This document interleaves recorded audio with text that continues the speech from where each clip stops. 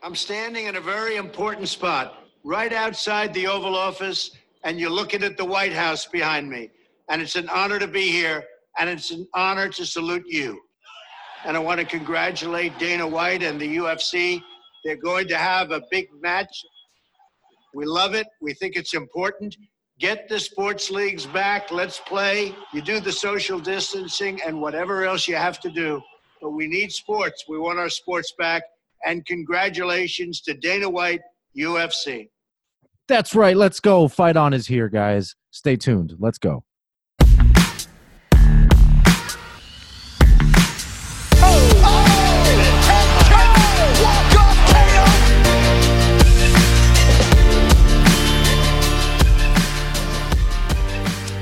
All right, welcome back, guys. Happy Monday. We just had our first big-time pay-per-view card. UFC 249 was a grand success. Joining me today, once again, for the second time, Verge. What up, man? Hey, how you doing, Danny? Good to be here. Always a pleasure to have you. We had such a fun episode on Thursday or whenever it was that we recorded it. We went over, you were the gambling guy. For those of you that are tuning back in, Verge gave us some amazing insights as to what the basics of the numbers mean and what kind of crazy bets you can make. I didn't make any money off of them, but I certainly came close. So thank you, Verge. It was a lot of fun. So yeah, man, 249. This is kind of like a recap / gambling shenanigans episode.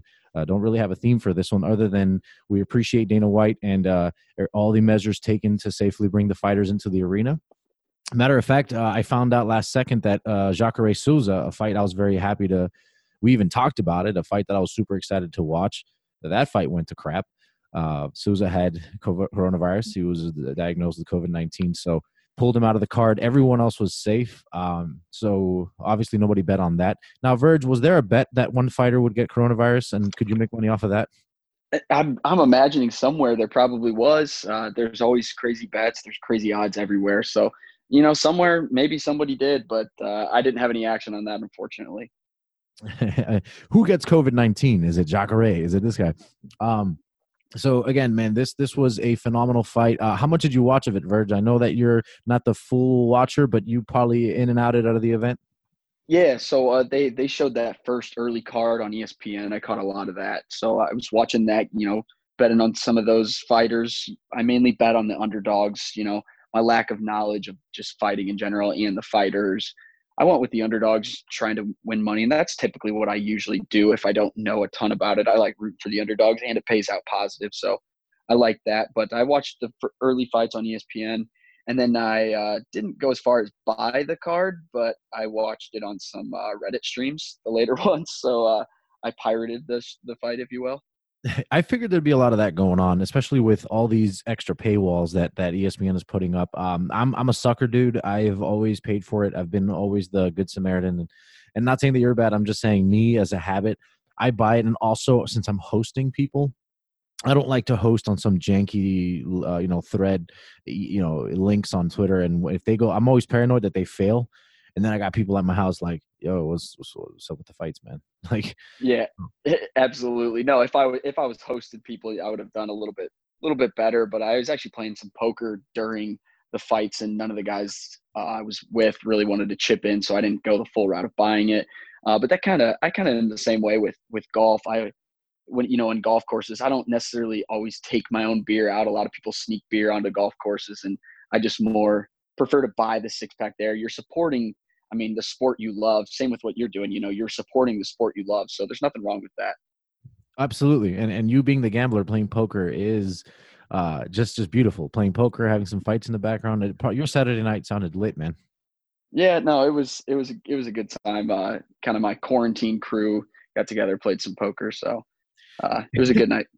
We all have a quarantine crew. Now that you mention it, even for me, like I love training jiu-jitsu, and it's a very close contact sport. So you just can't, even if the gyms open up again, I'm still a little skeptical of whether or not I should go. It's still a debatable topic. It's a little bit, controversial, but sure. I stick with training with what I call the same thing, I guess you did, which is the quarantine crew. It's like you call them up. It's like, hey, have you been safe? Yeah, I've been safe. What have you done the last 2 weeks? I've only been to the grocery store once. That's about it. It's like, all right, let's train. That's kind of how I do it. So I'm glad you got a good quarantine crew there. So Virgil, give me, before we get into the card, what's one bet that, did you have any bets that went sour? I have one bet that went sour. Did I have any that didn't? No, I had a couple that went sour. My the one that I was saying I was going to bet on Rosenstruck, the Nagano fight, man. He took him out in the first like 20 seconds KO, and it was rough. I liked that fight. I had Rosenstruck to win by knockout and to win the fight, and it was over in 20 seconds. So I basically burned that money on fire. Yeah, and not to rub it in here, because the truth is that knowing about fighting doesn't necessarily mean you know anything about the outcomes. I like any sport, like I said, that's why we watch sports. If it were predictable at the way we would sometimes bet on, we wouldn't watch it. It'd be boring. But on this one, I had it right. I just don't see Ngannou getting trucked by a guy who was significantly smaller and didn't have. Did you see how powerful his punches were? I mean, he just hit him once, it backed him up. The first hit dropped him kind of, and then as he was falling, bouncing back from the cage, Ngannou landed that next one, and he landed both on the chin. So 2 huge punches, and after that, it was just bouncing a human skull against the fence. It was ridiculous. That man is huge. Yeah, and that's why I told you check out the highlights, because it's like, hey, why is that guy that has 10 knockouts not the favorite, and against another guy whose record is close? Their records on paper looked significantly close enough to where it's like, well, this is a good pick. This is a good pick for the underdog. And I was like, I don't know, man. Ngannou's a killer, and I told you he's a murderer. He just murders people. That was the only thing I had 100% from last episode, so that's why I'd like to start with the good stuff. Slowly work our way. We're going to spiral down here. So you actually bet on this. I can't even pronounce his name. Rosenstruck, I think is how you say it. Sure. You bet on him. What would you bet? Just the win. So I bet him plus 400 to get the knockout. The lines actually moved from 390. It went up to plus 400. So I took some of that, and then I had him to just win the fight by any measure, and he did not. I also had another loser. I picked the Karate Hottie, man. I thought she was gonna win, and that was actually a fairly even match. I thought it was closer than I guess it was. No, you're right. It was and I told you that was going to be a very good matchup. Honestly, it kind of took away Karate Hottie's value a little bit, because I called the aspect of the fight in terms of distance correctly. I told you that Karate Hottie looks to maintain a certain distance that would allow her to strike, and she never really pulled the trigger. She landed a few times, but never menacing, and little by little, the fight was just never going her way. Little by little, you can feel Esparza's pace taking over until the judge's decision came around. Next thing you know, to me, it was a clear Esparza win. Clear in the fight world. I understand that it's still close, but when you're actually having to score a fight round by round, I had the winner of all 3 rounds going to Esparza. Maybe round 2 might have been Waterson. I'm not sure, but I had the majority of rounds going to Esparza. It was no surprise when the judges came on. Sad times, because I was going for the Hottie. And I think we expressed our appreciation for Asians. So that was also one upset. Anything else that you got that you were like, crap? Any bummers? Any other bummer bets? A couple of them. I thought Nico Price. I don't know. That was an ESPN fight. I thought he was pretty. He was fighting. He was hanging on pretty well for the first 2 rounds. I don't know. I'm sure Vincent Luque. How do you say that name? I say Luke. Luque. Oh, sure. Luque. Vicente Luque. I don't know. A lot of people say Luke. Luque is good. I say Luque, actually. But yeah, we had, me and my buddies, we all bet Price in that. Just like I said, I bet a lot of underdogs. So, I didn't get that one right. Yeah, and if you watch that fight, it was very that's a very good fight to watch. It was the first fight of the prelims. It was the one on ESPN. It was the official welcome back fight, because there were fights before that, but those are the early prelims. So technically those would be the official ones. But I mean, the first actual 8:00 prelim primetime fights, it was this one, Nico Price and Vicente Luque, whatever. And I got to tell you, man, I'm really impressed with the way Luque, did you see how he slowly paced the fight, and he kept with those leg kicks, and the strikes were so strong this fight. it's one thing to watch fights with the crowd, but I certainly hope that what this did for a lot of people is gain an appreciation for exactly how hard and consistent these guys get hit. It's right. And I actually thought it was going to be a little louder. I thought the slapping was going to be a little bit louder than it was, because you can still hear it when they do have fans. You can hear it just as well. I felt like I didn't feel like it was too much louder than typically, but it was. I mean, these guys hit each other hard. Essentially, they're just trying to kill each other. It's crazy, man. I can't believe this is a sport when they talk about concussions in the NFL so heavily, and they always they bring that up as a reason why it's a dangerous sport. And it's like, oh, look at UFC. No, I love this sport. Don't get me wrong. I'm not saying that. I just think these guys are crazy, man. Yes, you have to be a little bit. There's got to be something screw loose in your head. There's definitely got to be. And my answer to that is, believe it or not, when MMA was becoming popular, and actually, let's say before that, when Dana White was trying to get MMA onto the pay-per-view scene, he had a very hard time in the old days, because a lot of people looked at this and said, no, this is way too dangerous. And this is something that Dana White said then, and something that's still holding true now. It is still a safer sport. Now, let me clarify what safer means, because you have to define it if you're going to say something as bold as this. For the brain, for brain trauma, nothing's good, right? You're always getting hit in the head, whether it's football, boxing, it doesn't matter. Anything that's contact and constant hits, we can all agree it's bad. But on a scale from one to the other, if we're comparing, mixed martial arts is actually deemed less dangerous to head trauma than boxing, because now this is all based on numbers. I'm not saying you won't watch a fight where a guy looked like he died. That does happen, but on average, what ends up happening is, because MMA has leg kicks, body shots, body kicks, wrestling, a lot of jiu-jitsu on the ground, there's a lot of time in which the head is not getting hit. And yes, you'll have your moment in the fight where a guy gets hit once really well, but once he gets hit and he's not looking like he can intelligently defend himself, it's immediately stopped and you see no more fight. Whereas boxing, you can have a guy who's concussed survive a 10 count, and now he's out there for another 3-4 rounds, and he's absorbing another 30-40 punches while he's concussed. And that over time, over a long boxing career, is much more dangerous to the brain than MMA is, because an MMA fight, you can go an entire MMA fight fighting halfway on the ground. That's, let's say you did 5 rounds, you're looking at 13 minutes of a fight that you weren't taking any crucial blows to the head. Whereas boxing, all you really have is head body. So you have a 50% chance to get hit in the head, and there's nothing else. There's no ground game. There's barely anything. So it's pretty much 12 rounds potentially of you getting your head caved in. And if you get knocked down, they're not gonna, the opponent gets to back off of you. So you get like a little recovery time, and people see that as good. But in reality, all you're doing is allowing somebody who's just taken some tremendous head injury, to keep fighting. And he's okay. Yeah, he's a fighter. He's in the weather of the storm, but he's doing constant damage, which over the long course of a 12-round fight and over the long course of a boxing career of 30, 40 fights is much more dangerous. So scientifically, it doesn't seem intuitive to people, but scientifically, MMA is the safer sport. This is just from what I've read. Research can always change depending on what we start studying. But yeah, so I find that really interesting. Wow, that was very well explained. I feel like you've had to explain that before. Yeah, I've had to do Dana White a little bit. I've had to be that was impressive. Now, I will be honest. I'm a guy, I try to keep it as honest as possible. If it wasn't, I wouldn't be arguing this. I'd be like, look, man, it's the worst sport known to human, to what it does to, in terms of damage, it's the worst sport ever. However, I love it, so I'm glad it's here. But the reality is that these are things that have been discussed, and I've had many debates about these things. Big boxing fan as well.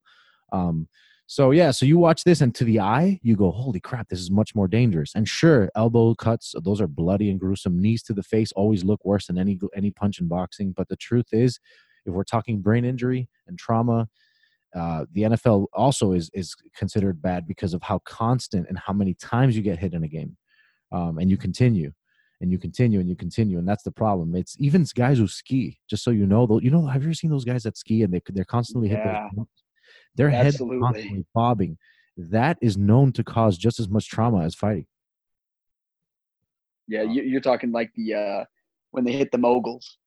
Is that what they're called? It's basically they look like they're on these really bumpy snow roads. They're like vibrating. Yeah, I mean, essentially, they're just vibrating the whole way down the mountain. Yeah, Sam Harris. It's crazy. it's insane to watch. Sam Harris has a podcast. Big fan of Sam Harris. He talks about that. Since he's a neuroscientist, he breaks down why that's actually just as bad, and it's pretty impressive because there's no contact there. It's just the very movement and bobbing of your Right. head. So That is crazy.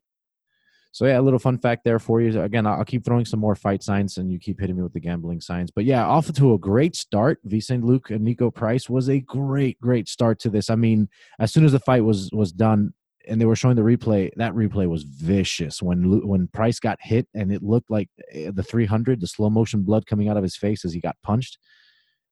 Whoa, that's savage. It was all over my Instagram. I'm like, is this happening right now? These two guys are pretty much showcasing how much we missed the fights because they were all like, let's go. Everybody was pumped. So yeah, man. So Price was the underdog. I called Luque on that one as well. He came out with the actual TKO in the third round. Esparza and Waterson went to a decision. Not very eventful fight, but definitely one that went Esparza's way. And then we go to the Verdum fight, which was another upset, right? From what I hear. Yeah, that was. Yeah, I was expecting Verdum all day. He used to be a champion of the UFC. The numbers had it his way, and Oleinik, he got that decision.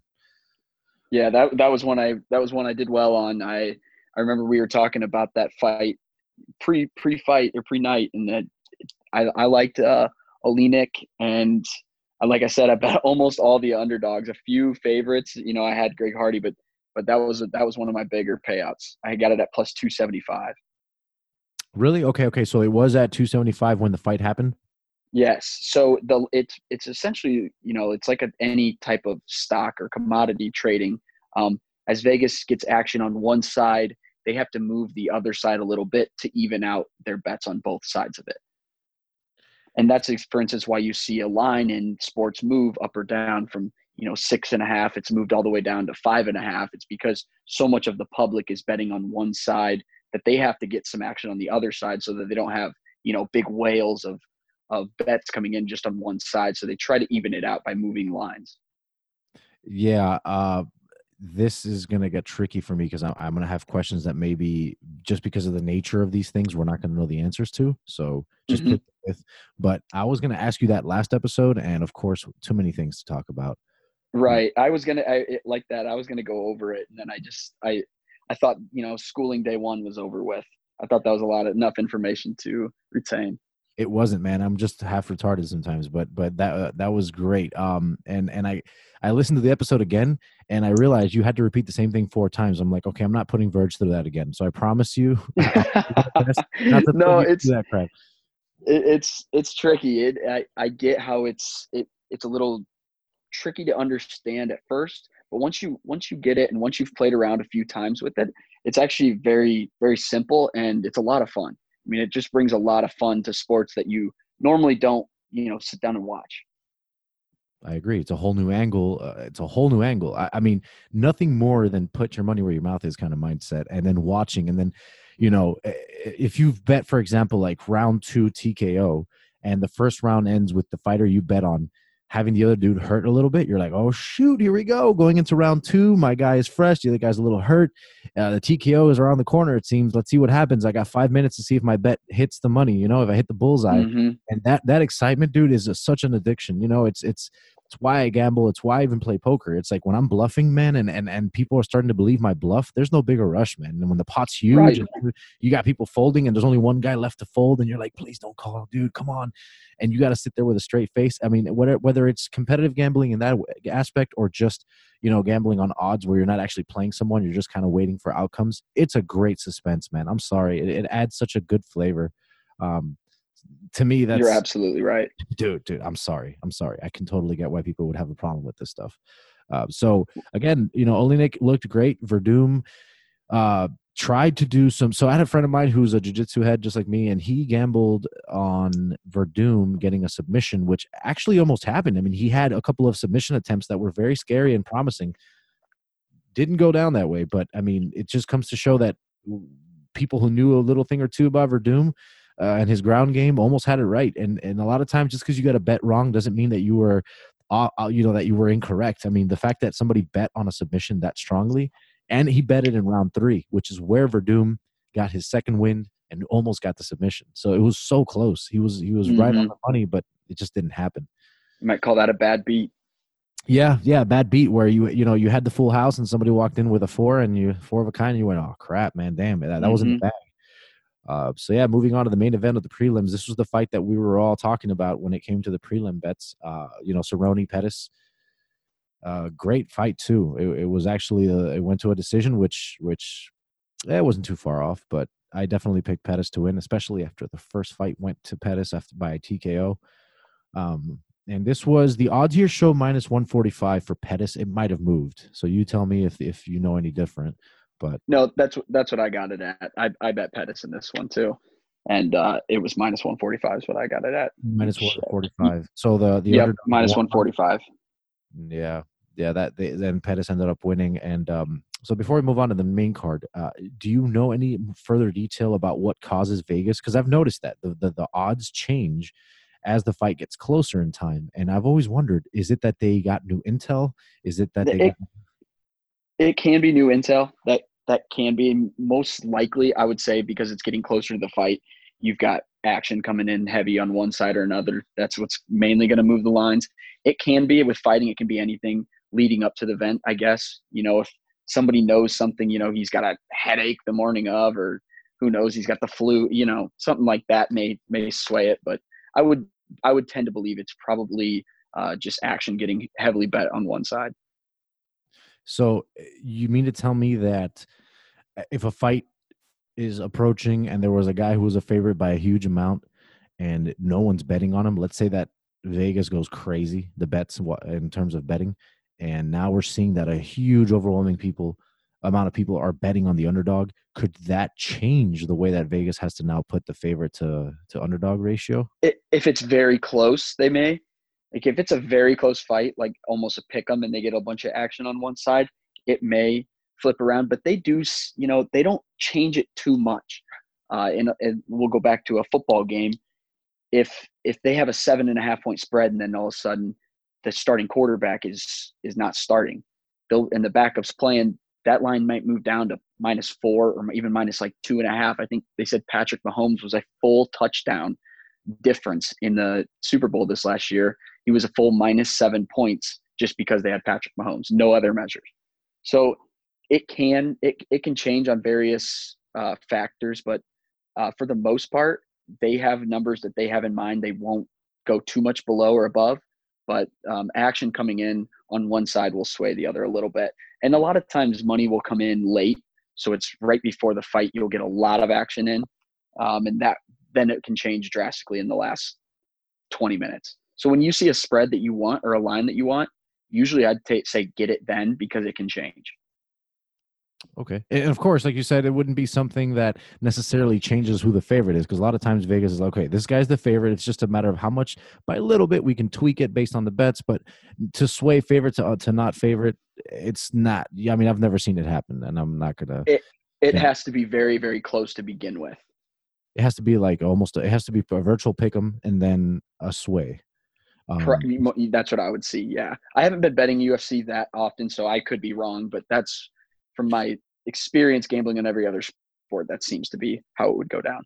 I can say in all my years, I've never seen anything sway from a status change to where the underdog is now the favorite or vice versa. So, I was just wondering more along the lines of what causes the numbers to change right as this fight's approaching. And like you said, it's 100% correct. It's always a little bit, but enough to notice like, hey, I had 140 this morning and the fight's tonight and it's at 160. It's like a 20 point jump in the scale. So that would explain it. Yep. That is super cool, man. See, class is still going, guys. All right. So moving on to the main event, Greg Hardy, Yorgan De Castro. We were all going Hardy here, all football fans here. So we were like, who's De Castro? And let me tell you something. I expected a knockout from Hardy, but I think Greg Hardy saw enough of De Castro's game to respect it. De Castro was not allowing Hardy to get his rhythm going. And it just became a fight of strategy, man. If you watch the fight closely, you could see how Hardy was in it. His cardio stood the test of time. He went to 3 rounds. He stayed at a decent pace. Even at his worst moments, he wasn't gassed. he showed composure. He adjusted in terms of fight IQ, which is what you obviously need to adjust if the fight progresses to something you weren't expecting. I'm telling you right now, Hardy, like I said, when it comes to raw talent in the UFC, Hardy's impressing me every fight, win or lose. And we usually see him knocking out guys with dynamite in his hands, but this time he couldn't get it done with the dynamite, so he adjusted, picked his shots, and pretty much cruised to a victory. So that fight to me was a close one. I think we talked the odds. I'm not seeing the odds in front of me anymore, so I'm losing what the odds were on this one. But I definitely wanted Hardy to win, and he was the favorite by reputation, and he got the job done. What was it? Do you know the odds offhand here? Yeah, I had Greg Hardy. I'm looking at my bet slip from Saturday night, and Greg Hardy, I had Greg Hardy minus 200. They just padded at 200 even is what I had it at. Oh wow! So he was plus minus 200. Minus 200, correct? Wow, it was a little closer than that, but again, interesting to see how his sometimes reputation can really sway betting. Like when Conor fights, I mean, even if he's fighting an opponent that can kick his ass, I would, you know what? Matter of fact, I would like to know the night that Conor fought Khabib, if you remember those odds. Because I don't. I remember a couple of Conor's fights, but I don't remember that one. Because again, I would have told you that Khabib wins that fight if I had to bet, and I would say that it would be like a 3-1 odds that Khabib would win that fight just because of the stylistic matchup he brings. But again, a guy like Conor, who's been a showstopper and been knocking out the best in the game, going on an absolute tear. I wonder if an uneducated Vegas, which doesn't exist, like you said, they're smarter than everyone. That's how they make their money. But I wonder if like sometimes uneducated betting lines slip through the cracks. It's got to happen, right? It's got to happen. And I'm looking here. McGregor owns. Khabib was the favorite, minus 155 in that fight. That's not even any. That's really a split. Yeah, it's pretty close. And Khabib is. I'm sorry. What you? I was looking that up. I wasn't paying attention. What'd you ask earlier? No, I don't remember. So my question was, is it possible that through you answered it though, through the cracks, is it possible that something slips by that's kind of like an uneducated betting line from Vegas just because it can be. It can be. I would tend to think it would probably be in a prop bet somewhere. But like you said, it's going to be so hard to figure out. I mean, somebody's responsible for putting every line out there, so their reputation's on the line, and those guys get paid a lot of money. I would find it pretty hard to see it slip through, and if it did, they'd have enough action on one side that they would correct it pretty quickly. Yeah, I could see that happening, making a last-minute adjustment and saying, okay, well, no, this is where it's supposed to be. And you're right, when minus 160 favorite on the, was Khabib, which is not huge, not a fight that I'm excited to gamble on. And as we can see, that fight went to be an absolute mauling. I mean, Conor didn't have a moment in the fight. He had a few good strikes, spread very thin throughout maybe rounds 2 and 3. But that was all amidst the famous Khabib smash, which is basically take down, control you, and the most unappealing form of fighting to non-fight fans, which is the ground game. That's the truth. Mm-hmm. As a jiu-jitsu practitioner, I love it. To me, I can appreciate every single movement they do on the ground because I understand what they're doing strategically. But from a spectator's perspective or to a casual, it's got to be boring. Khabib's style is not one that people really cherish. We're historically speaking, we're people we like seeing people get hit. It's a lot easier to understand. How Khabib controls his opponents is insane, absolutely crazy. So he's so insane that everyone at the gym tries to copy his style. They try to mimic how he locks your legs while they're down. He tries to all these things. It's just so that fight to me was really interesting because the fighting odds were really close. But I would have bet that if Khabib won, which was very likely, he was going to do so by devastating fashion, the way he did. Mm-hmm. I guess the only thing keeping a fight like this in check in terms of being too one-sided in the lines would be that it is Conor, and that's my point. I think the fact that Conor has the hype that he did, and he has the dynamite in his left hand. I think that in combination with his experience with Mayweather and all these crazy things he's done, I think the betting's just going to go his way. Because to me, Khabib being a 160 favorite here is not enough. Yeah, I don't think it's enough. And you kind of said it without exactly saying it. Conor McGregor's more popular. People know Conor McGregor. He's a household name. So people are going to bet on him. And naturally that's going to bring that other side lower because so many people are betting on Conor. They said, we need to make Khabib's side a little bit more enticing for people because every the action's coming in, it's all on Conor. That's exactly how that plays out. So it's very interesting how Vegas is very knowledgeable. However, the betting group or whatever their audience is can sometimes cause things to change a little bit based on patterns of betting. Absolutely. Super cool. It's almost like we have a say. For instance, it's a Tiger Woods effect. You can bet on Tiger Woods to win a golf tournament, but you're not getting fair odds because so many people bet on Tiger that they put the odds, in my opinion, Tiger's odds are never what they should be. They're always a little bit worse in terms of the payout. The payout's not going to be as great because it's Tiger Woods and people are always betting on him, thus bringing his odds better, or I guess worse in terms of gambling on him. Yeah, his odds are worse, but better payout, right? Because the worse his odds are, the better the payout. So I see what you did there. Sure, but yeah, they get his odds get better to win. They get higher when more people bet on him. They make it less of a payout. Correct. Exactly. I guess you can say higher or lower. Depending on which, depending on how you right, right. But so that is very enticing. Very, to learn these things. It's almost as if we have a say. Sometimes it's not necessarily fully just on skill. It's not a set number. It's kind of like, well, this is the set number, and it's tweaked depending on how you idiots vote, bet for that matter. That's kind of mindset that I'm seeing here, but. I guess it's what makes it nice, right? The fact that there's so many variables to this stuff, it makes it even more enticing. Mm-hmm. Speaking of enticing, exactly. Francis Ngannou and Rozenstruik. Oh my gosh! I told you I got burned on this one bad. 20 seconds. Mm-hmm. 20 seconds. I actually do think it takes longer for a bill to burn than the fight went on. Facts. It is. Francis Ngannou, 20-second knockout in the first round. And I will tell you this. I told you he was a murderer. And he murdered him. I mean, the dude was out, and as he was bouncing off the fence, he caught another one to the jaw. And the fact that we could hear it, especially due to no audience, oh my gosh, it felt wrong, man. If there's a part of me that's like, yeah, this is fun, but it's starting to feel wrong. when you see Ngannou hit a guy like that, you kind of start to think, okay, maybe we should do something. Maybe that guy should be banned. Well, I don't know what you want to do, but this is bad. It's like Kimbo Slice. Yeah, man.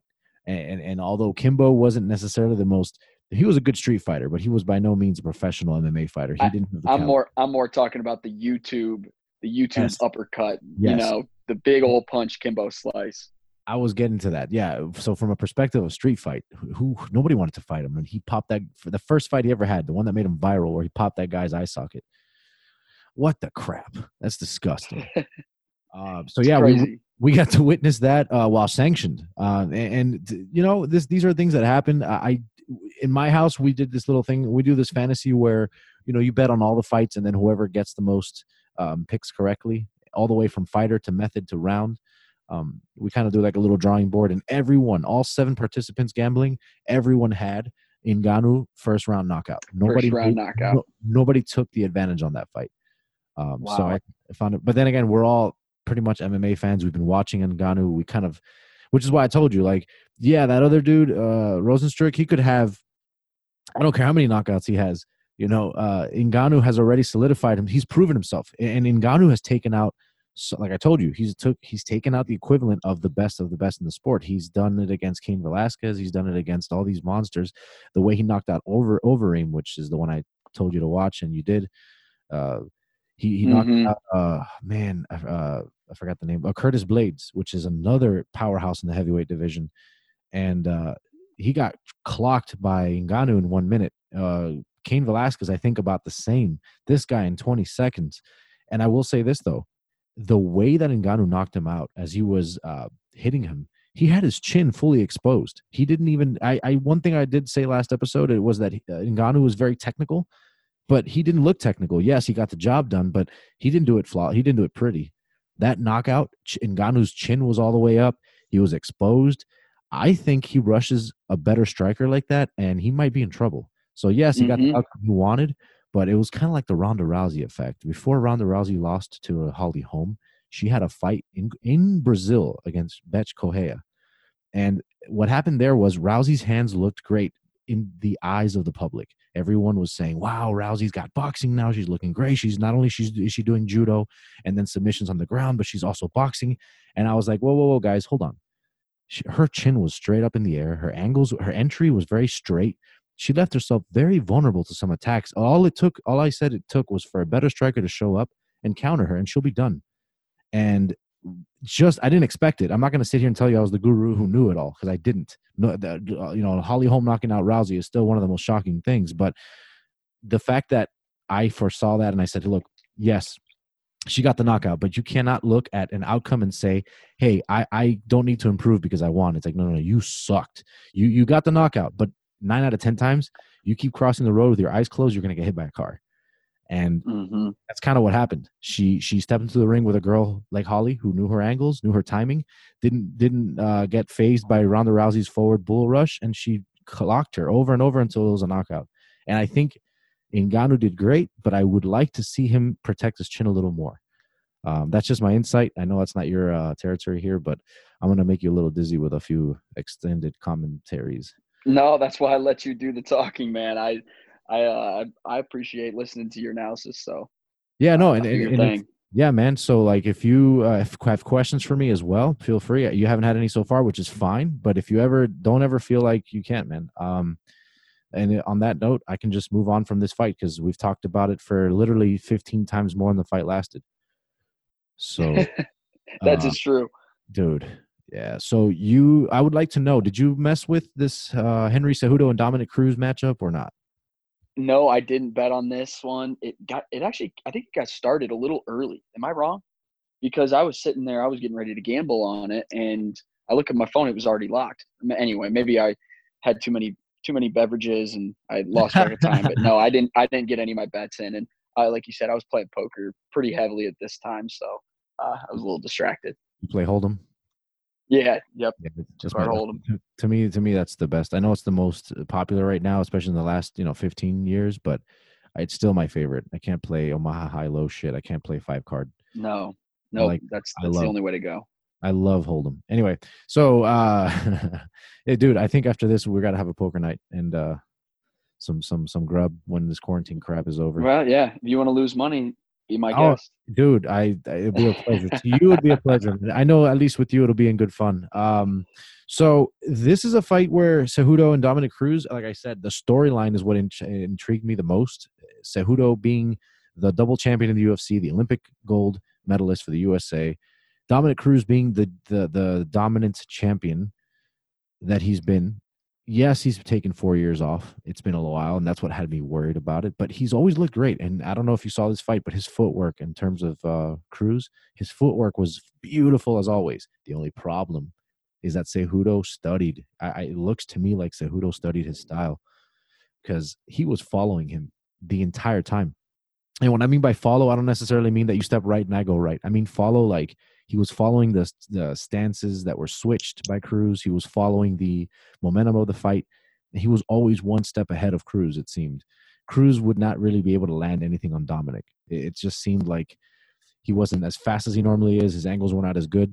I don't know how much of that has to do with the rust and the injuries, but I do know that Cejudo moved very intelligently, and he just, I don't know if you saw this fight. Did you ever end up seeing it? I saw some of it, yeah. Did you see it the end of it? I saw the very, very end of it. What do you think of the stoppage from someone who doesn't watch fights a lot? I was just going to – that's what my question was going to be. I was waiting for you to bring it up. I didn't really understand it. So and it's more important to get your perspective because, again, mine is going to be very biased to a lot of history. I have a lot of history of stoppages that were both good and bad, and I don't want to tint your fresh take on it. So if you want to, what is it that confused you? What do you think? Do you think it should have been stopped? Things like that. I just didn't know why they were stopping. So your philosophy is, fight could have gone a little longer, right? Yeah, right.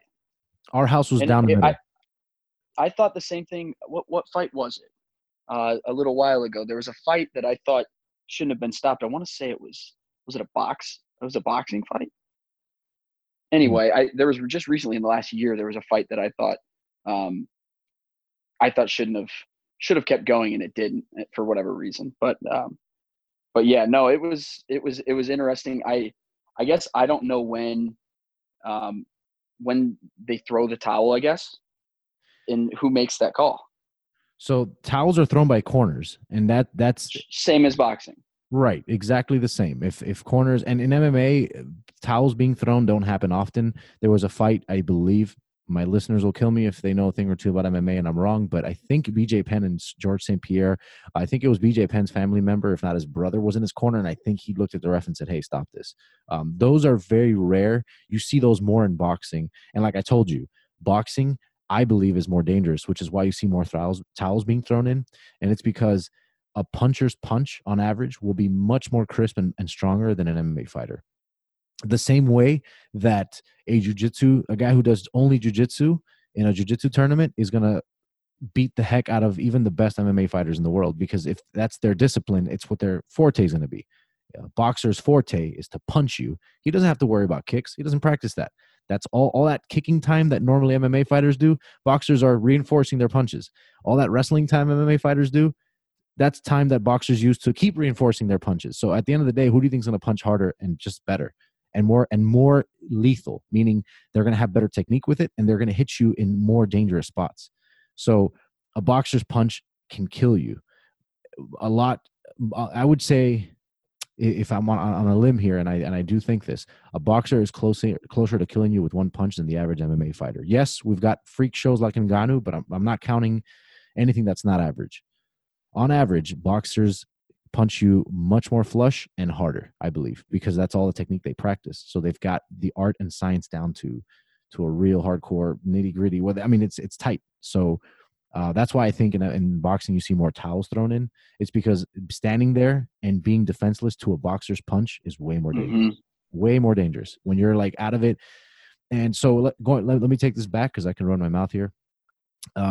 Essentially, here's the criteria for how a fight gets stopped in MMA.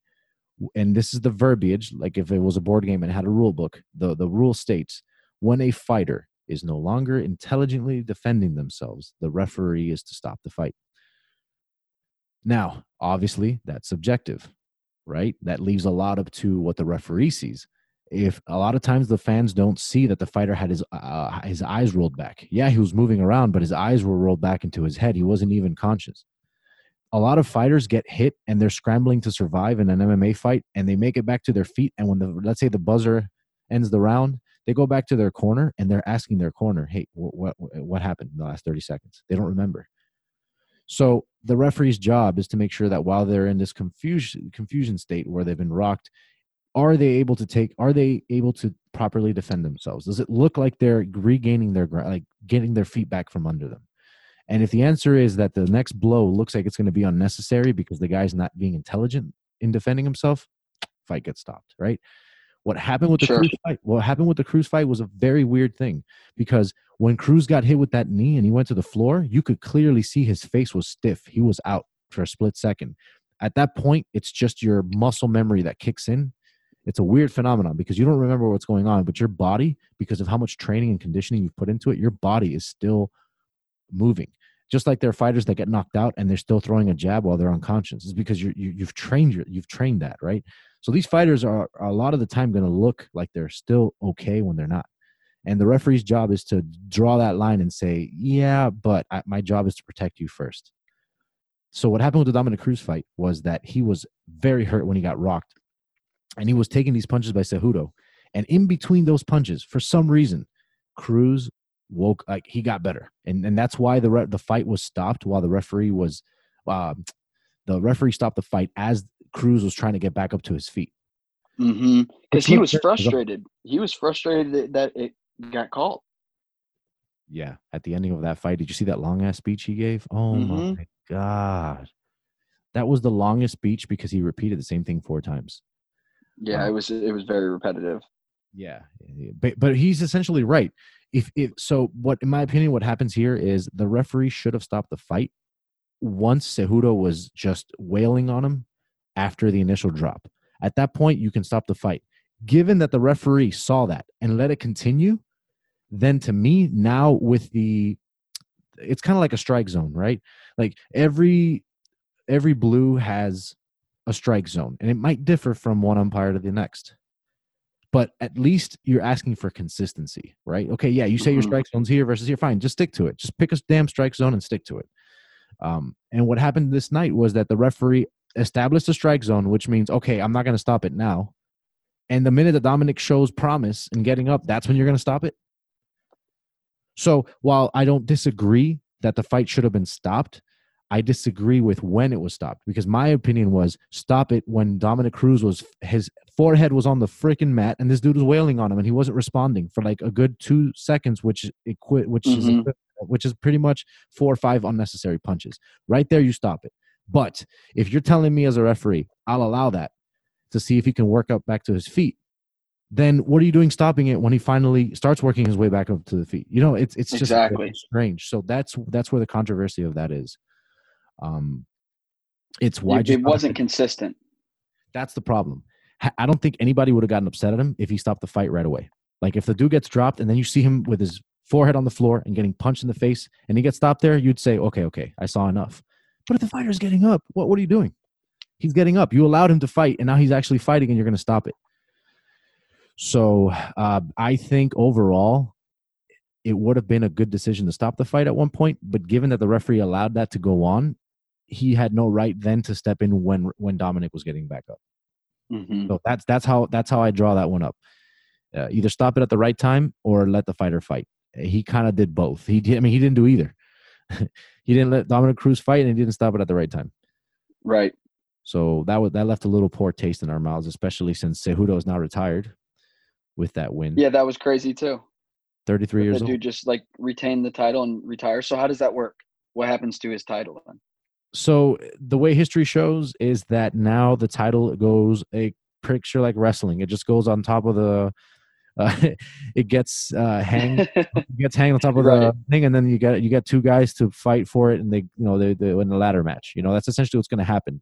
You just basically take the next 2 top contenders and you make that the title fight. You make that a title fight, or you can just pass the belt to the next guy and say, hey, you're the runner up, so you are now the interim, and then your next fight will be for the title. So technically your next fight, as you're the interim, but you don't have the real belt yet. We're just going to give this to you for now to fill Cejudo's place. Your fight's going to be against the number 1 ranked guy, and then the winner of that will get the real belt. That'd be a shitty way to get a belt. Just have it given to you. Right. You're the interim. Yeah, it is. And unfortunately, Conor McGregor caused that to happen multiple times in this in the UFC, because Conor, if you noticed, Conor's never defended his title. So every time he got one, he ran. So a lot of fighters dealing with the same thing with Cormier, right? Like when John Jones got hit with all those stupid things he does. Big John Jones fan, but you heard what happened with John Jones, always in trouble. Yes. That's what's always happened. It's always been like a hand-me-down belt and that's why Cormier has a little bit of a fake champ. They call him the fake champ because he never really took it from Jones. Jones beat him twice, and yet he got to hold the title for a minute. So it's kind of like it's a shitty way. But at the end of the day, man, you take what you can, and that's that. So going into the last one, this is a fight that I think you and I were very excited about because the odds were close enough to where you can post Gaethje as a good bet. I bet on Gaethje. It was by knockout. As did I. I had 2 separate bets. I had him just to win the fight, and then I also had him to win by knockout. So 2-0 on that fight.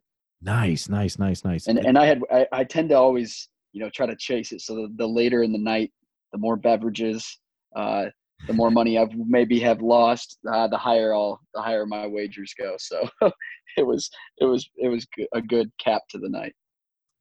That's a lot of fun, man. Like there's something weird about the voices in your head when there's alcohol involved in gambling. You're very like, forget about this kind of mentality. Like, I'm just going to do whatever the hell. Like, I don't care. Hey, you should bet on that. Fine, I'll do it. Even though you should walk away. You've doubled up your winnings. Nah. If we're here to win big. Let's go. That's alcohol. Exactly. No, it's a lot. Yeah, it was a lot of fun. This was a good fight. Did you watch it? Yeah, I watched a good portion of this. Like I said, some of it was a little distracted, but I caught most of it. Dude, there were in the second round, I think it was the second round, where like Gaethje was like almost like cartoon like swinging his fist to do an uppercut, and Ferguson just quick pulled and hit him right before he had the chance to fully execute his swing and just drilled him in the chin. Yeah, that was I at the thought end that of the was. second round. Do you know what I was talking about? Was that the second round? End of the second round, Ferguson lands a huge, I think it was an uppercut, and it dropped Gaethje. Yes. Yeah. That was Hit him epic, hard. epic, epic, epic, epic. I thought it Um, was over when he did that. yeah, yeah. The thing is that this is Gaethje's fight. If you look up, oh man, I've been live to Gaethje's fights before as well. Gaethje has a fight against a guy by the name of Eddie Alvarez. Holy crap, that is a fight. They've really messed each other up, but it just comes to show you what I'm talking about. Gaethje's the guy who can take a hit like nobody else. But the problem is that on this night, he kind of gave the reputation over to Ferguson. Ferguson already was known to be a crazy dude. The question was, can he take a punch the way Gaethje can? And the answer is yes. They both can take a big punch. Mm-hmm. Ferguson got borderline facial reconstruction that night. I mean, he looked complete. I mean, he's already an ugly dude. He's already a vampire-looking motherfucker, and now he's looking extra gruesome. He's got to be one of the ugliest dudes in the whole sport. He looks like a witch, man, like a male witch. That is crazy. And he's going to look even worse. That dude's face is so messed up. Oh my God! What impressed me the most was that Gaethje's a powerful puncher. Not to be confused with anything. Gaethje is a phenomenally strong puncher for that weight class, and he was clocking Ferguson very powerfully. I don't know how much, like I said, how high the volume was, but I turned my volume up really loud because I figured, how often are we going to get an event with no audience? Like, I think it's important to take this all in, you know. And I guess we can touch up on that as we close the episode. All the little nuances that are new to these type of events, which is, the tweets and all that. But we'll get there in a second. To finish off, Gaethje got the knockout in round 5. It was only about a minute and change left in the fight. Ferguson gets hit with a punch that I think not only was it just a bad hit, but on top of the fact that he had just taken too much at that point. Mm-hmm.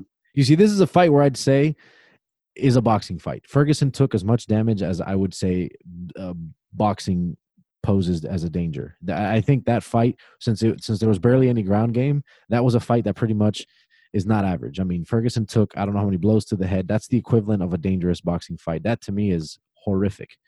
And then he just got caught with that punch. He shook his head a little bit like, oh, something's not right.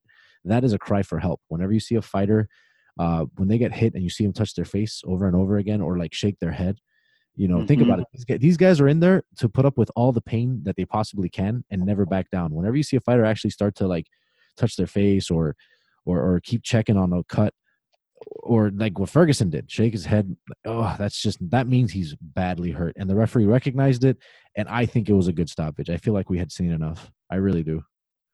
Yeah, I thought for sure. See, this one looked a little bit more natural than the Cruz fight. Like the stoppage made more sense. Like it didn't. That's why it didn't make as much sense as what I thought. Like it felt natural. Like it felt like it was a fighting move. Like where the Cruz fight, I didn't feel like it was. It didn't. Like I said, it didn't. I didn't really understand because he was getting up.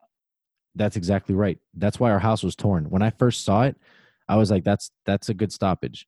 And then the people that were against me were saying, no, check the replay. That's a horrible stoppage. And then what ended up happening when we saw the replay, we flipped our opinions. The people that said it was once a bad stoppage now, like me, like the other guys, are now saying what I was saying, which is that it's a good stoppage now. And then we flipped our opinions. So by the end of the night, I was actually arguing what I had originally said.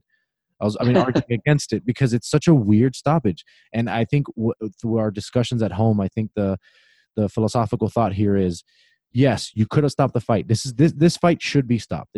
We can agree that the fight should be stopped when Cruz was getting his head caved in on the floor. But once you've allowed that and you created a strike zone that you say, okay, this is my strike zone. Once somebody starts throwing outside of it, you can't call it a strike anymore. He's getting up. It's not a strike anymore. You can't do that. So again, Ferguson, the interesting about Ferguson is that he was standing when the fight ended, but we all understood that, hey, he wasn't intelligently defending himself anymore. He wasn't there. He was shaking his head like something was wrong. And at that point, the referee and everyone else watching at home had pretty much had enough. We said, "The hell with this." So kudos to all the winners that, not the gamblers. Obviously we lost, but the winners of these fights. What'd you think about the tweets, man? Have you ever seen tweets in live sports before? Yeah, they're at the bottom when they pan them on. Yeah, that was interesting. Huh? Yeah, I've seen it. I've seen it in some sports. I guess I'm trying to think. It more is like commercial. I think they do it like maybe to end a timeout or to come back from a timeout from a stoppage. But yeah, I thought it was. I didn't hate it. Would you? If the next event were to have a vote, do you guys want tweets on the bottom left corner of your screen? And these are not just tweets from average Joes like you and I. These are tweets. No, they weren't. Were I noticed everyone. A lot of the names.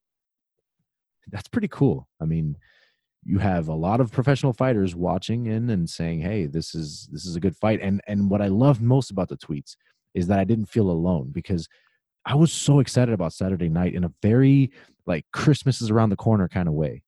We've been quarantined forever. Live sports have been taken away from us. And all of a sudden we have a nice event.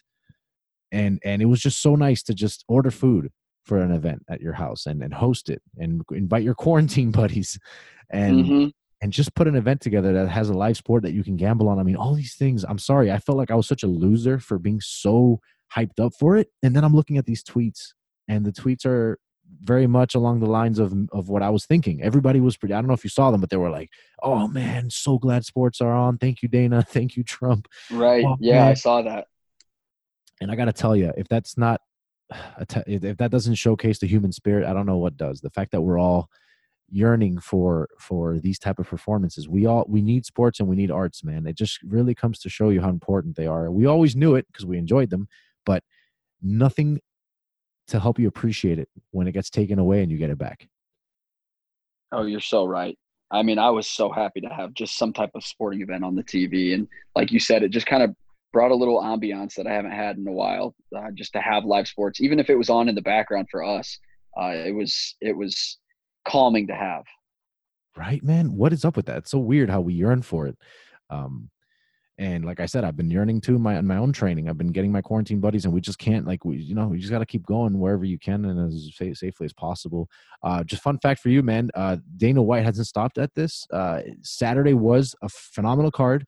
We're getting one Wednesday night, and we're also going to get one this Saturday as well. So we've got 3 events in a week. Wow. There's one on Wednesday night. I didn't see that. Yeah, because it's unfortunately he had to squeeze these fighters out of nowhere, so they're not going to be names that you would know. I'd be surprised if you did, because I know some of the names. Like my house, my roommate was like, "Okay, I'm going to read you the names on Wednesday's card, and you tell me what they look like to see if you even know what they look like." I couldn't spot half of them.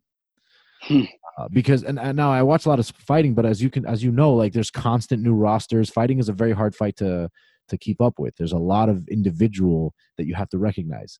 And that's what happened with me. I didn't know half the guys on the card, but apparently Dana White's trying to find lower names that he can just squeeze into a bunch of events. So Wednesday night, what's going to happen for me is, now with the insight and gambling you're giving me, even if I can't enjoy the fights on a term of recognition of the fighters, I can at least look at the odds, see what I feel like doing, and now I have a gambling. So there's going to be gambling Wednesday, and we're going to be able to gamble Saturday again. So this sounds a lot like, in basketball terms, this sounds a lot like gambling on Quinnipiac Davidson or something like that. I have no idea, dude. What does that mean? Just gambling on some Ivy League or some A-10 basketball, opposed to betting on your Duke, North Carolina. You're saying that we just got some Pac-12 or Pac-10, or I'm getting this wrong. We've got some MAC basketball. That's what it should be. Is that what they call it, MAC basketball? MAC basketball, though, like the small conference in the Midwest. Ohio, Michigan, Illinois. It's got teams all over. It's just a very small schools. But the money and the odds are the same. You can still make a killing. Absolutely. Off the stupid things. Right. Absolutely. So that's exciting. So you have that. So Wednesday night, Anthony Smith is fighting Glover Teixeira. Those are really good names. Ben Rothwell, Osain Peru. These are all fighters that we know enough to be able to gamble enough on. So a lot of fun there. The main card starts. Here's the thing, though. It's an early one. It's Wednesday at 9 p.m. Obviously, on a weeknight, they're not going to drop a late card. And then Saturday, we are looking at, oh gosh, Alistair Overeem. He's back after his head got disconnected from. But Alistair Overeem's fighting. We have Claudia Gadelha, Angela Hill, who just did a podcast with Joe Rogan recently in the last few months. Great one before coronavirus.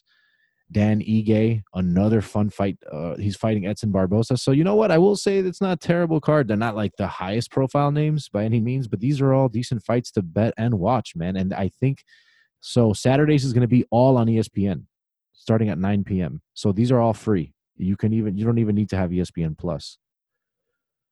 So that's good for you, man. Right? You don't have to pay for. That's awesome. Exactly. That's awesome. So I'll be tuned in. Yeah, Wednesdays will be on ESPN Plus exclusively. But again, it's not the better card. The better card is Saturday, and Dana's putting it on both ESPN Plus and ESPN. So, hey, listen, you being someone that doesn't really, get into fighting like the way I do, even though you're an all-around sports guy. I know you're kind, because I'm kind of like that with all other sports except fighting. I'm hardcore fighter, and then everything else I just watch as it comes to me. Right. Exactly. So you can appreciate it to you know enough to know. No, I'm getting into it, man. I mean, this weekend was a lot of UFC. Probably more so than I've watched in a long time. So no, it was a lot of fun. Dude, yeah, and I hope that just like I got a little more into gambling, that you get a little more into fighting, because I think both realms combined, especially, it's mad fun. I mean, absolutely, a bet going right on a knockout, that feels great, because they come out of nowhere, Mm-hmm. They come out of nowhere. It's like, oh, there it is. Holy crap, I didn't see that coming. Just the excitement of the spontaneous, but. Yeah. Something about fighting, man, when just anything can go either way. You never have a lost bet until your guy's actually knocked out. Exactly. And I feel like when you're watching a football game, not to downgrade football, because I think football is the shit. I love football. But if the ball's on their own 20, the likelihood of seeing an 80-yard play is less likely. You see it coming. Touchdowns, usually you see them coming. Maybe a guy runs, but even when a guy's running for a touchdown, usually if you beat the secondary, you can kind of know, okay, this play is going to be big. But in a fight, even when a guy's hurt and rocked, if he's just biting down on his mouthpiece and looking down and just throwing haymakers, he can land one of those and out of nowhere go from about to lose the fight to getting the knockout. And that kind of turn is insane. Insane. It reminds me of hockey a little bit. Yeah, for sure. Where hockey, you can pile in 2 goals in 30 seconds. It's crazy. Right. The puck's so little, the space you have to cover is not that of an entire football field, soccer field. It moves so fast. Quick turnaround. The game speed is very fast. That's what it is. Right. So yeah, that's exactly it. It's just game speed. It's all just so sped up compared to your basketball, soccer, or football. I agree, man. And so long live sports, long live live sports. Thank you, Dana. Thank you, Trump. I don't care what your political affiliation is. The truth is, man, you got to root for people who are trying their best to keep everyone safe while giving us what we love and what keeps us going. So, Verge, once again, you kicked ass. I appreciate you showing up and just doing it as usual. Thanks a lot for having me. I appreciate it. Thank you for showing me and teaching me a thing or two about fighting. It's been a lot of fun. Learning the ins and outs of fighting 101. So appreciate it. Hell yeah, man. And then now you spread that to your other guys. Where'd you learn so much of this? No, this is idiot on Game On that talks a lot about exactly. But guys, we are on Twitter and Instagram, Game On Sports Podcast. That's our Instagram name. On Twitter, we are Game On Everyone. Once again, you've been joined by Verge, who you also do the 19th hole, right? I do the 19th hole, correct. I wasn't on the last episode. That was Bryson. He had a little golf trip, but yeah, I think we're having another episode come out this Thursday, I believe. Okay. So guys, look out for Thursday, 19th hole. Fun, really fun. I don't know anything about golf, but honestly, it's a fun podcast. You guys have some actual golfers that show up. I'm not just talking about your average Joe. You guys have some killers on there. Yeah, no, we may have another guest on Thursday too. So stay tuned. Our mystery guest, stay tuned, guys. So you already know, Game On Sports Podcast. Join Verge, and you got Sam over there. You've got quite the Bryce. Crew. Oh, Bryce. Yes. Bryce. Yes, we do. Yeah, unique crew, a 3 different guys, but all share the same love for the game. And, we just shoot the shit mainly. Awesome. And maybe golf will be the next thing I learned, because we all retire at some point, right? Absolutely, right? I'm All just right, trying to get better at it early. No, for sure, for sure. And how, if you don't mind me asking, Verge, how old are you? I'm 27. Ah, 27. Man, I'm 30. I'm going on 32 this year, man. Nah, not that much 30 older. sucks, dude. No, but no. When you just wait till your age sounds like thir. When it starts with thir, none of that. We don't like that. I think I'll be 27 for a couple more years, so I won't be 30.